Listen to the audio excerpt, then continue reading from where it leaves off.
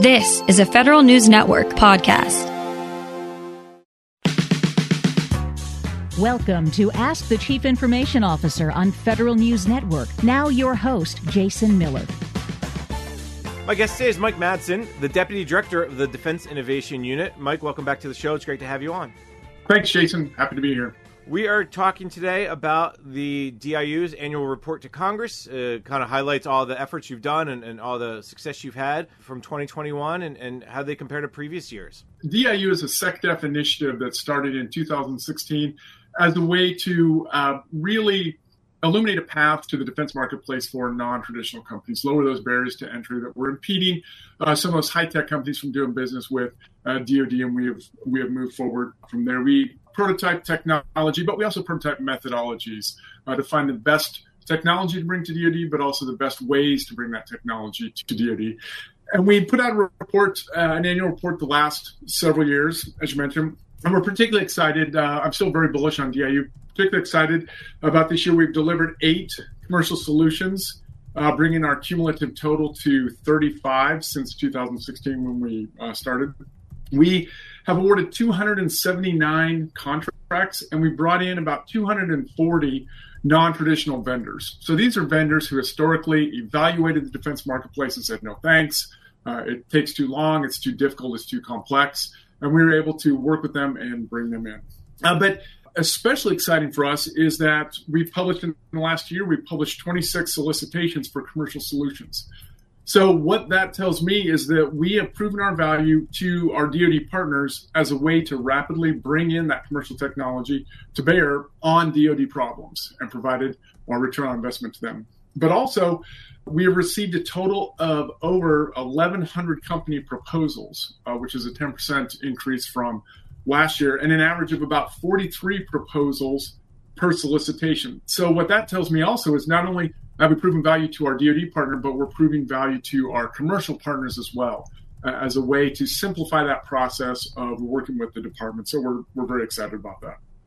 All right, a couple things to maybe put a finer point on. The 240 non-traditional vendors, let's talk about that measure, because we hear a lot about non-traditionals when it comes to OTAs.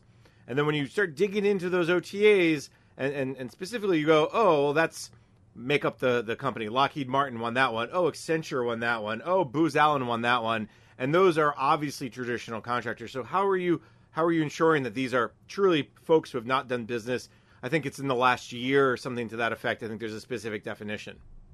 Look, modernization of the department is going to take all players, whether it's traditional vendors, non-traditional vendors, small business, systems integrators, and we want to work with all those folks that want to help us modernize the department. Our authority to operate from Congress specifically cites non-traditional vendors, but it also provides provisions to work with traditional vendors.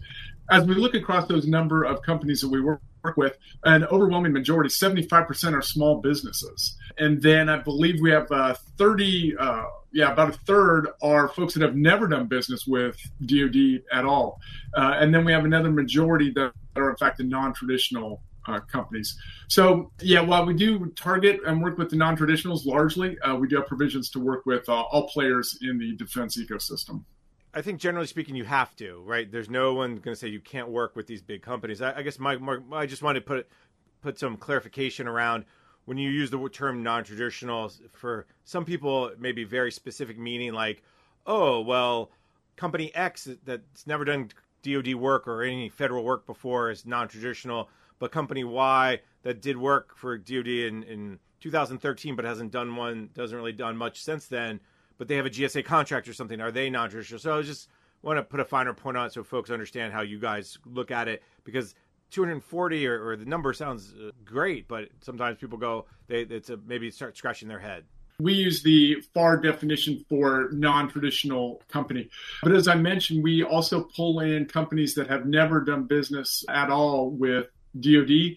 And then again, about 75% are small business companies, which we find are oftentimes where the innovation is taking place. And I think that number is important because so much of this is being done on that bleeding edge, cutting edge by the small business.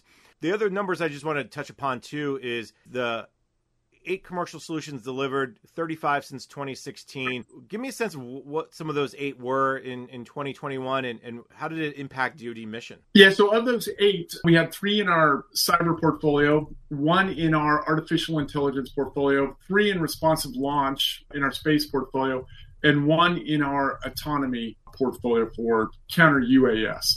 And that's, DIU is structured around 6 tech focus areas. So we've transitioned in 4 of those areas.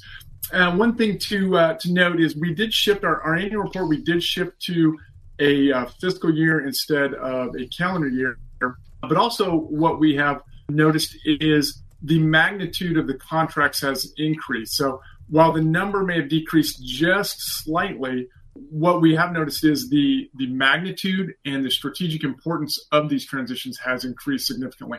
And even looking, if we get a quick vector check we're not even quite to mid FY22 yet, and we've already seen about $1.5 billion in contract ceiling awarded already. So again, we're on pace to have a higher magnitude of contract value in FY22. Do you get a sense of why the dollar figures are going up? Is it bigger projects? Is it more money to be spent? Yeah, so I think it's the strategic importance and the size of these and the ability to scale across the department. And in fact, that's one of our go-dos as we've developed. We were able to very early on show that we could rapidly prototype technology and bring it into the department.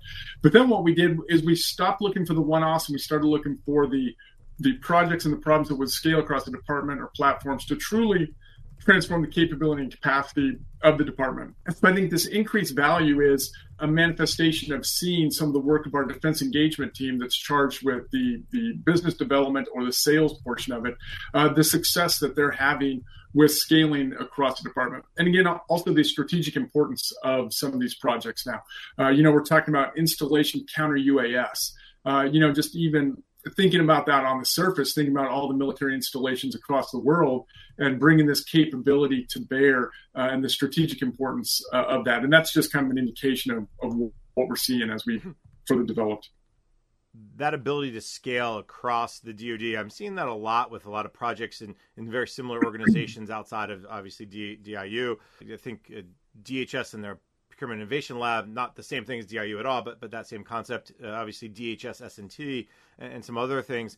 Is that also causes you all to get more solicitations because folks are saying, my problem is similar to that person's problem. And as I talk to my colleagues, we're kind of coming together as what a potential solution that would benefit all of us. Is that another reason why maybe there's more solicitations are coming in or more requests, at least for your help? That's a great point. And I'll take it a little bit further. I think it's not only the point that you tease out, but I think it's also showing the comfort that the department is gaining with using OTs. You look back 10 years ago or even less, and there was some apprehension about understanding how to use OTs, where the best case to use other transaction authority would be. And of course, that's an authority that has been granted to the government since the 50s. And we've only really gotten back to that as a authorized way to procure goods for the department. So I think that it's an increasing comfort with the department using those. But then it's also, I think, a recognition that DIU does lower those barriers to entry, that we do recognize the complexity of the process, and we try to simplify that we recognize the time and dollars that vendors commit when they do submit proposals. And so we recognize that, and we try to minimize the time for that. In fact, we look to award a prototype contract in 60 to 90 days. Right now, we're running about 100 days on that, but that's still light years ahead of traditional contracting. And companies see that and recognize the value that they're going to get either a fast yes or no. And then if the answer is no, then they can move on. And if it's yes, they continue in the process.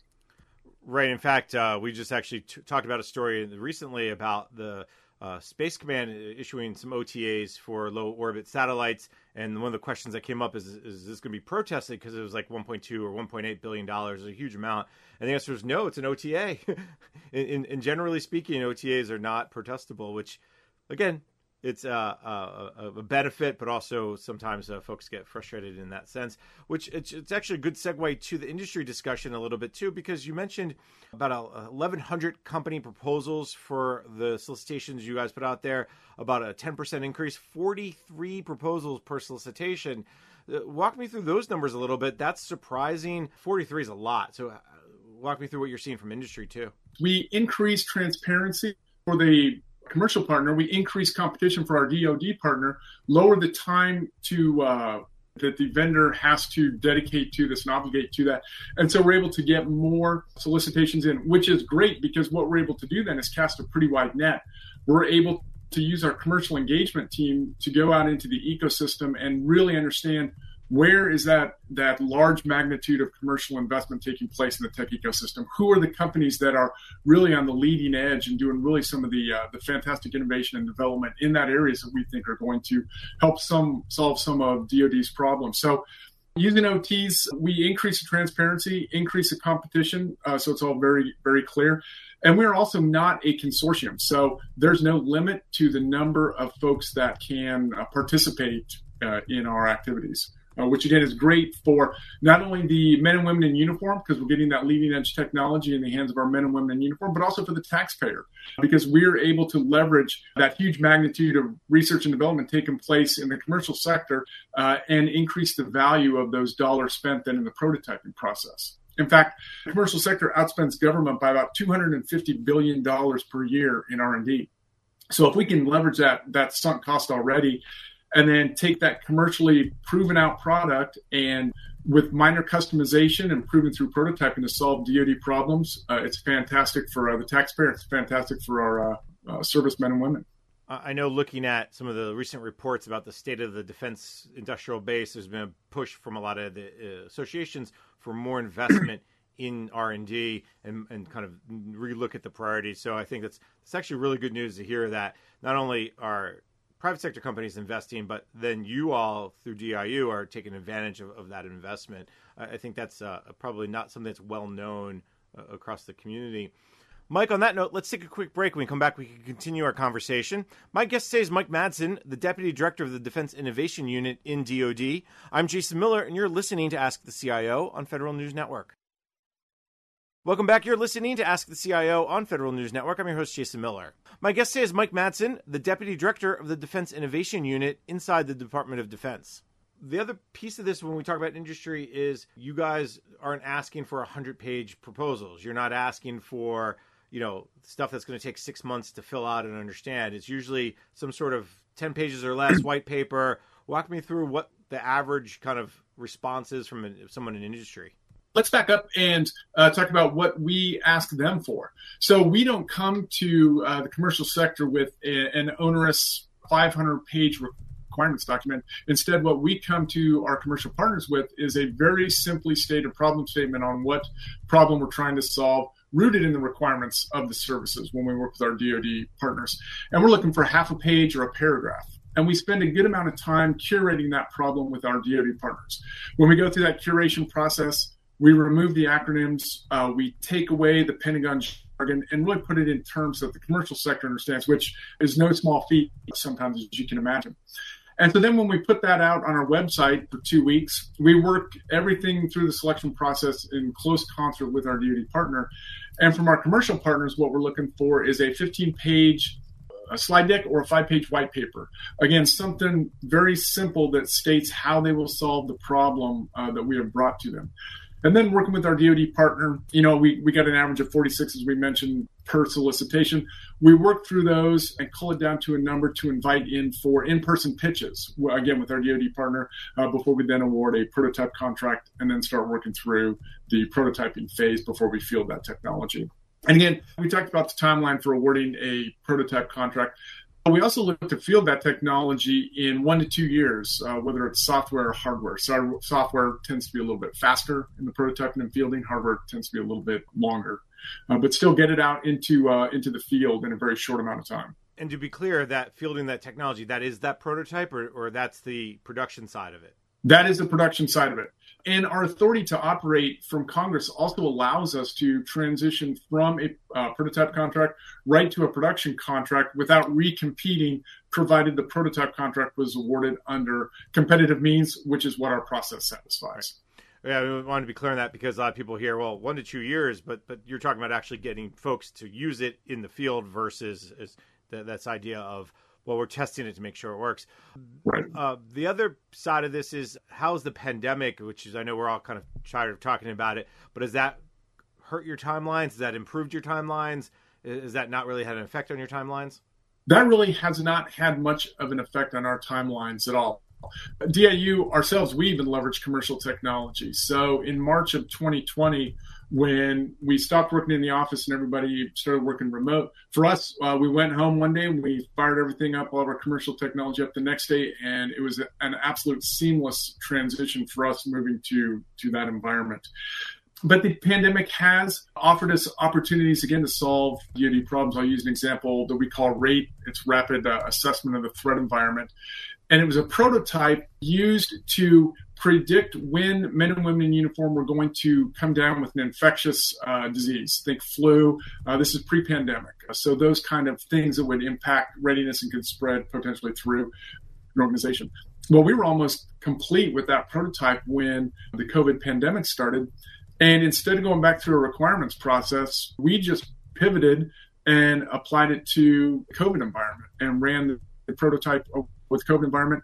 And we had about, 10,000 participants, I believe, and it was using wearable technology in the form of Oura rings and watches to detect biometric measurements, various measurements, into a database and use an artificial intelligence to predict when folks were going to get sick. And in fact, we were able to perfected to the point where we were able to identify folks who were going to get sick with COVID 48 hours before testing or symptoms indicated that they actually had COVID.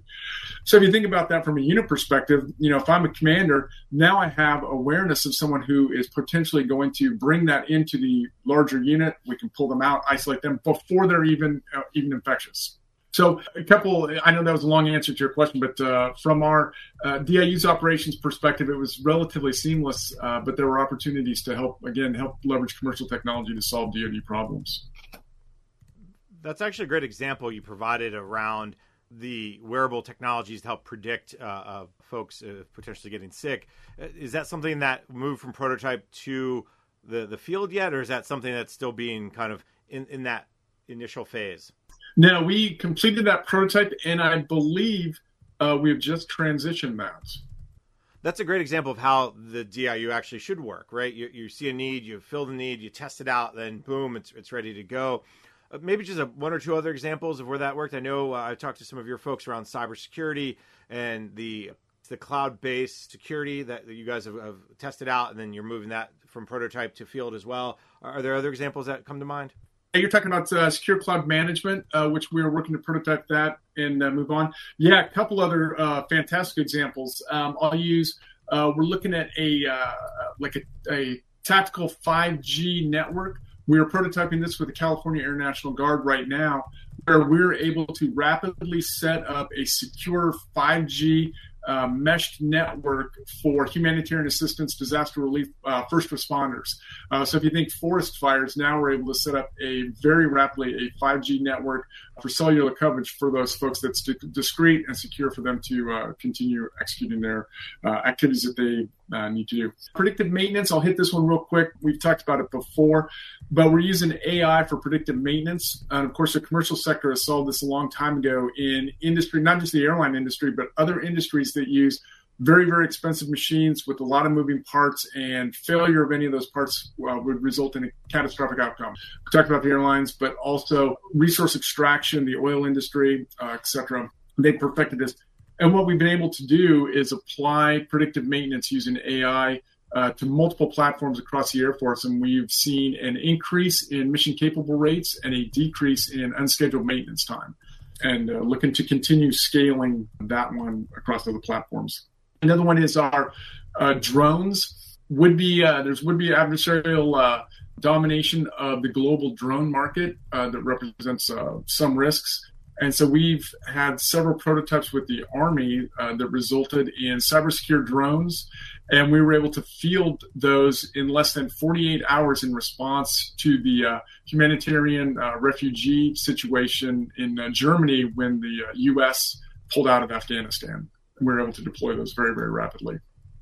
Thank you for those examples. I think it's important, again, to highlight that this is not just pie in the sky / oh, well, bleeding edge will hopefully find a use for it. There's actually uses for it. They are being used outside of the lab, so to speak. Mike, actually, that's a great point. If I can pull on that thread for a second, that is one of our critical metrics, and we don't want to just gather metrics of awarding contracts and whatnot. Really, the end state for us is a transition. And about 3 years ago, we did an internal evaluation on our transition process, and we've made a couple changes. I've talked about our defense engagement team and our commercial engagement team. We stood up each of those to help with the transition process. And even working with our DoD partner, before we take on a project, we talk about the end state in mind. So before we even take on a prototype, we have conversations with our DoD partner on what the plan is to transition that technology once it's successfully completed into either a production OT, put it on the GSA schedule for others to purchase, or into a program of record. So it's very important to note that that transition is our critical metric. That's why we're here, is to get the technology to the forces in the field.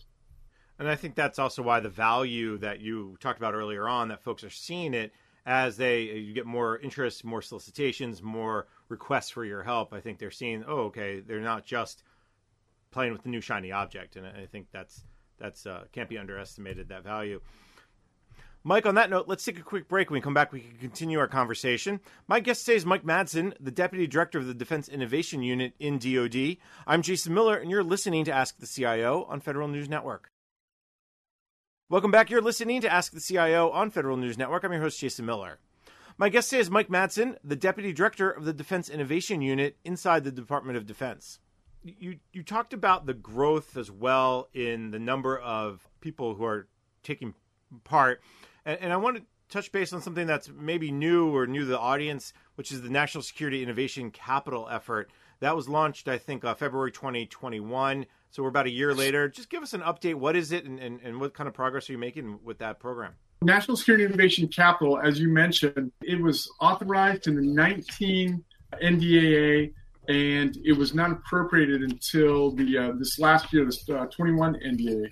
And the intent there is, as we looked across where the investment was taking place and what technologies were being developed, we recognized that the hardware technology was underinvested in. About 90% of American venture capital was going to software for a lot of the obvious reasons, that being short return on investment, larger return on investment. And so some early stage tech companies, hardware companies, were in such need of capital that they would accept offshore capital and resource constraint to fully determine the geographic origins of that. So that was a lot of the motivation behind National Security Innovation Capital, and appropriated in February of 21. And we received about 100 submissions for that. And we wound up funding approximately 9 companies, and the funding range was $500,000 up to $3 million, and it was ranging from first engineering design to production process prototype on those hardware companies,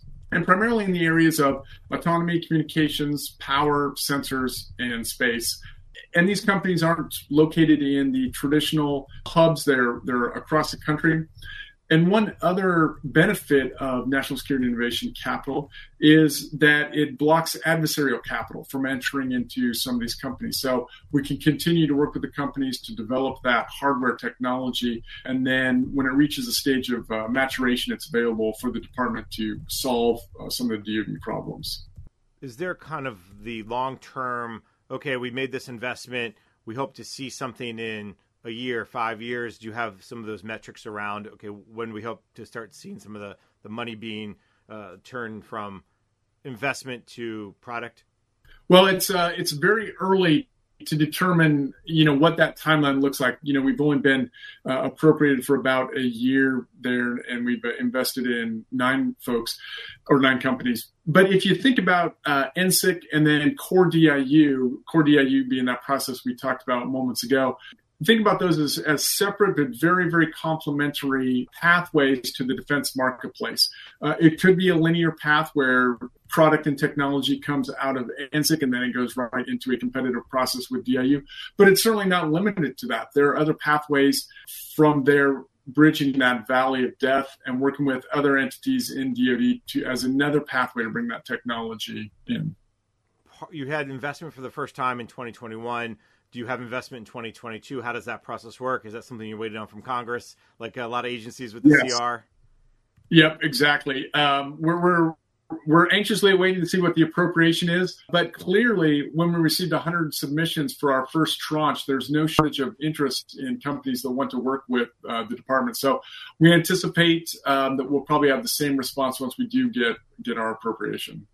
All right, you and everybody else are waiting, and I'm sure at the same time as some of your DoD partners get their appropriations, they will be coming. They have that piece of paper in hand and ready to go. Are you expecting it to be a fairly busy 2022 looking forward?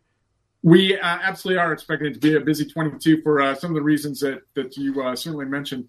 But really, even more than that, as we look to 2022, what are we gonna start doing? We're going to continue doing what we do, where our really aptitude lies, and that is to accelerate that commercial technology into DoD and get it to the men and women in uniform as quickly as we can.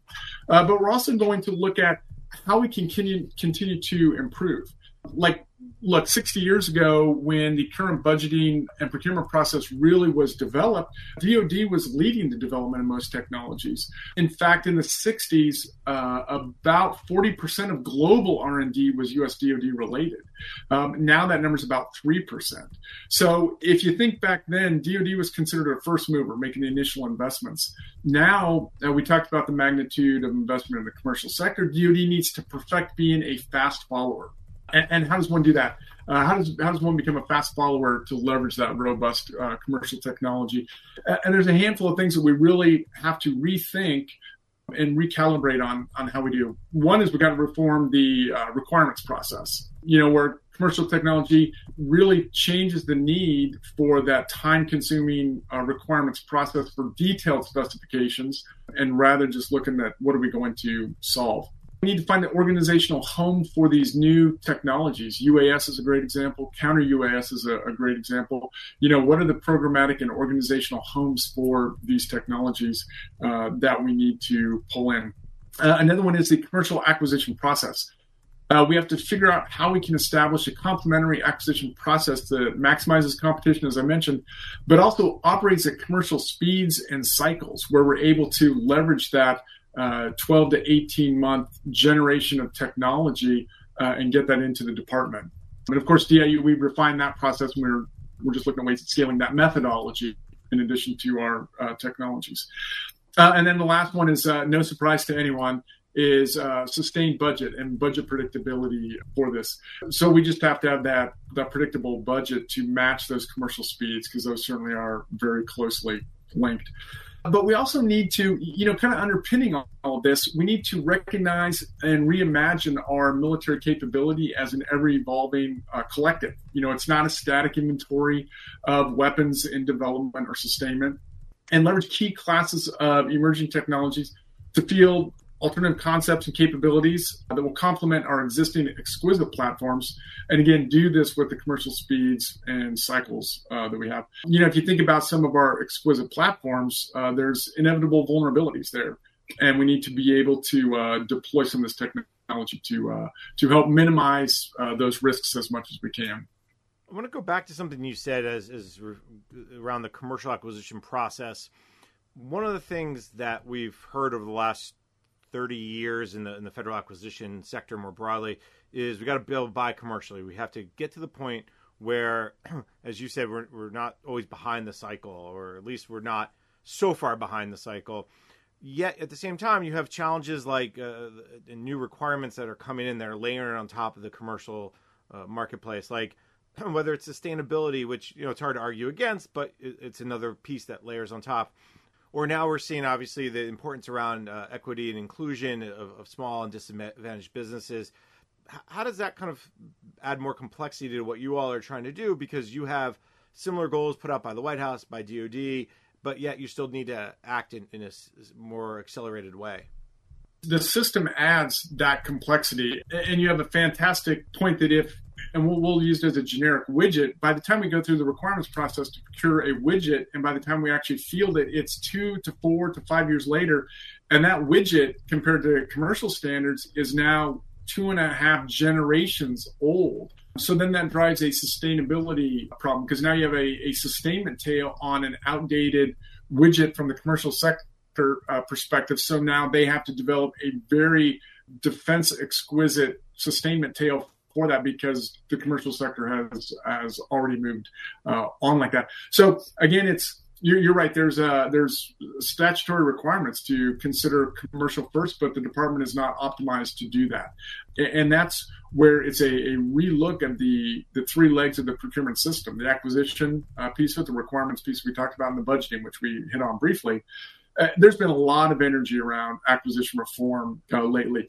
We're just now starting to see energy applied to the budgeting process. I think the 22 NDAA came out with a task force or a commission to evaluate the planning, programming, budget execution system that the department uses. So we're starting to see some energy there. And then the last one is the requirements. We're eventually going to have to get some energy around evaluating reformation of the requirements process and what that would look like for those exquisite platforms that are always going to need a very arduous requirements process. And then those other commercial things that we can maybe consider alternative acquisition paths for. There is a lot of excitement, I can tell you, in industry and within, I think, DoD for that budgeting process reform effort. The hope is that not only do they come out with a good report, but people actually listen. But that's outside of your and my pay grade. I know that for sure. Mike, on that note, let's take a quick break. When we come back, we can continue our conversation. My guest today is Mike Madsen, the Deputy Director of the Defense Innovation Unit in DoD. I'm Jason Miller, and you're listening to Ask the CIO on Federal News Network. Welcome back. You're listening to Ask the CIO on Federal News Network. I'm your host, Jason Miller. My guest today is Mike Madsen, the Deputy Director of the Defense Innovation Unit inside the Department of Defense. Mike, I want to also touch upon the other area that you're focused on in 2022 that you have control over, which is the reform requirements process, right? The time-consuming detailed specifications. What DIU has been doing over the last 5-6 years is showing that process can work. Asking about, okay, what is the outcome we're trying to get to? Not how we're going to get to that outcome, but in the end, I need my widget to do X. Tell me how it's going to work. Is that starting to, if you will, I'll use the term bleed into DoD more broadly, or is this still confined into your small but mighty world? I think it's still confined in our world. And I think that's the case because those other two legs of the procurement process, the acquisition piece of it and the budget piece of it, are much easier to see where the breakdown is and where the added time is. I think the requirements part of it is just now starting to emerge as an area that's going to require some attention to that.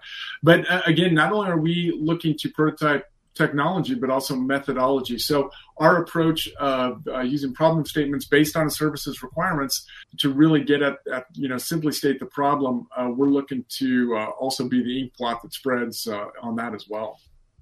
One of the things that's important, I think, is for you all to share what you do day in and day out. So you knew my next question that was coming is, how are you sharing your good work? How are you sharing your successes beyond, of course, talking to folks like myself? Well, talking to folks like yourself is one of our favorite things to do. But what we're doing is we're out in the system. And again, we're starting to see the fruits of our labor just in the numbers we talked about, I think, in the opening question of our commercial partners and DoD partners.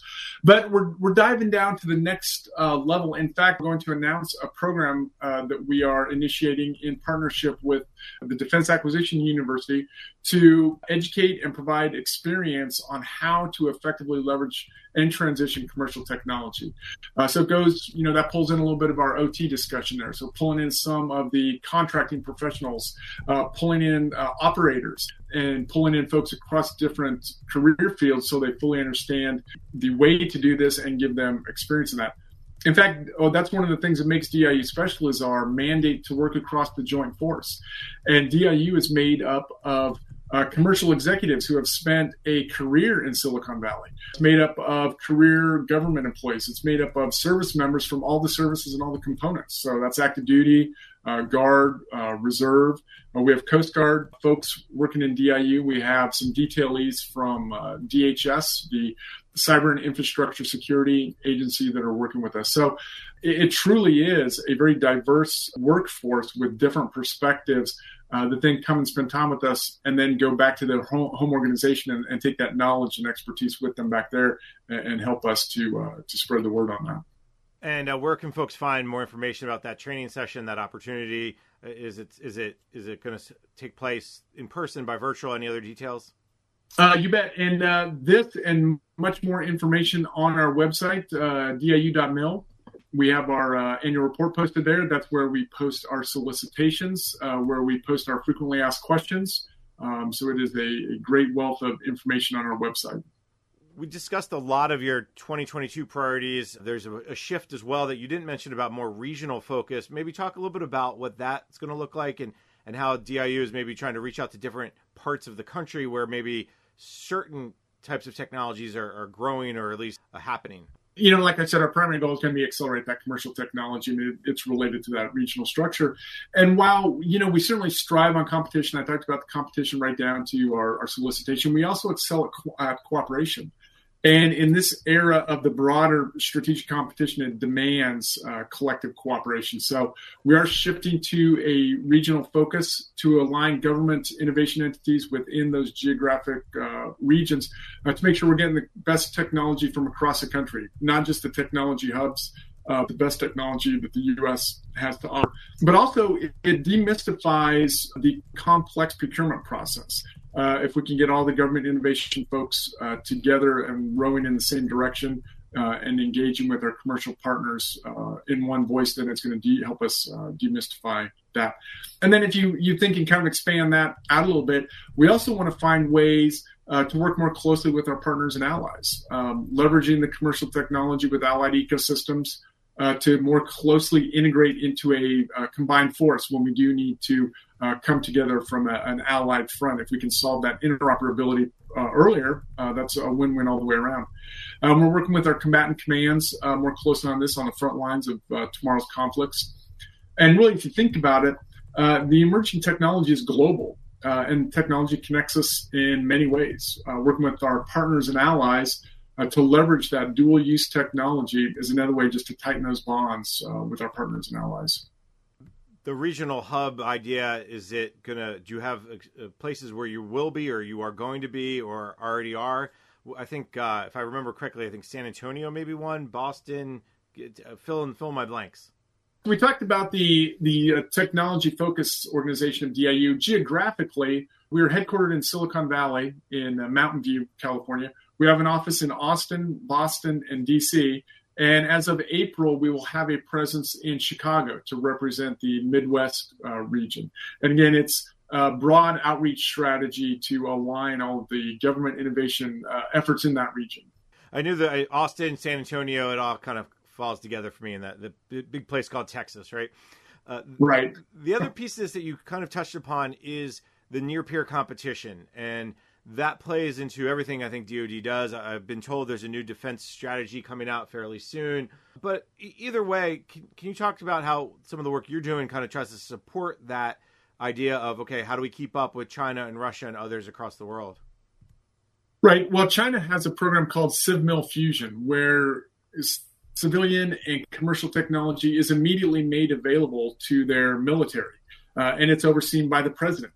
We don't have that, and we don't want that. We want our open system. It's what has allowed us to excel and lead in the technology area. But it takes large muscle movements to work with the government, let's face it. And so that, again, was why DIU was created, was to do that. And also why NSIC was there is to not necessarily be a specific counter to CivMil Fusion, but at least to illuminate multiple paths and demystify some of the complexity around working with the government to, again, get that leading edge technology into DoD. And as you look at solicitations, as you look at partner requests from different Army, Navy, Air Force, Marines, and DoD agencies, does the near-peer competition play into some decision-making, or that's a piece of it, but really what's driven is the broader impact it can have on, okay, does this impact one person or 1,000 people, that type of decision making? Yeah, really, it's looking at the broader impact that we're trying to bring to bear. And I'll come back and use the example of our drone capability. That project started as a short-range reconnaissance project with the Army, and it wasn't long before we realized the prototyping process that there were adversarial actors that were dominating that capability. So what we did is we expanded that out a little bit, and we prototyped multiple domestic or allied producers of drones that were able to produce a cyber-secure, cyber-hardened drone capability that we could put out to our customers in the Army. But then we thought, well, why not expand this out? There are more other requirements we can meet. There are other problems we can solve with folks with a similar mission set. So looking at Department of Homeland Security, Customs and Border Patrol have a very similar drone requirement as DOD, FAA, State Department. And so what we did is we opened that up. We put that drone production onto the GSA schedule so that all of those entities across the executive branch now, we can aggregate that economic buying power to solve their problems and build a domestic capability in this near-peer environment that we find ourselves. The simple thing of a secure drone, we think, well, why do they need to be secure? Well, we can learn very quickly that if you hack into a drone and make it crash, make it turn around or do whatever, that becomes a bigger threat than people, I think, initially thought. So I think it's important to not only view it that way, but then partner with, as you said, the folks like at DHS and CBP and others. Mike, you've been very generous with your time. And before I let you go, we talked a lot about non-traditional companies in the front end of the conversation. We talked a lot about companies in general. So what's your message to them? What should they take from this report that we've been talking about beyond the fact of we're open for business, come submit your solicitation, but what's the maybe the message beneath the lines? Well, the message beneath the lines is we want to work with you.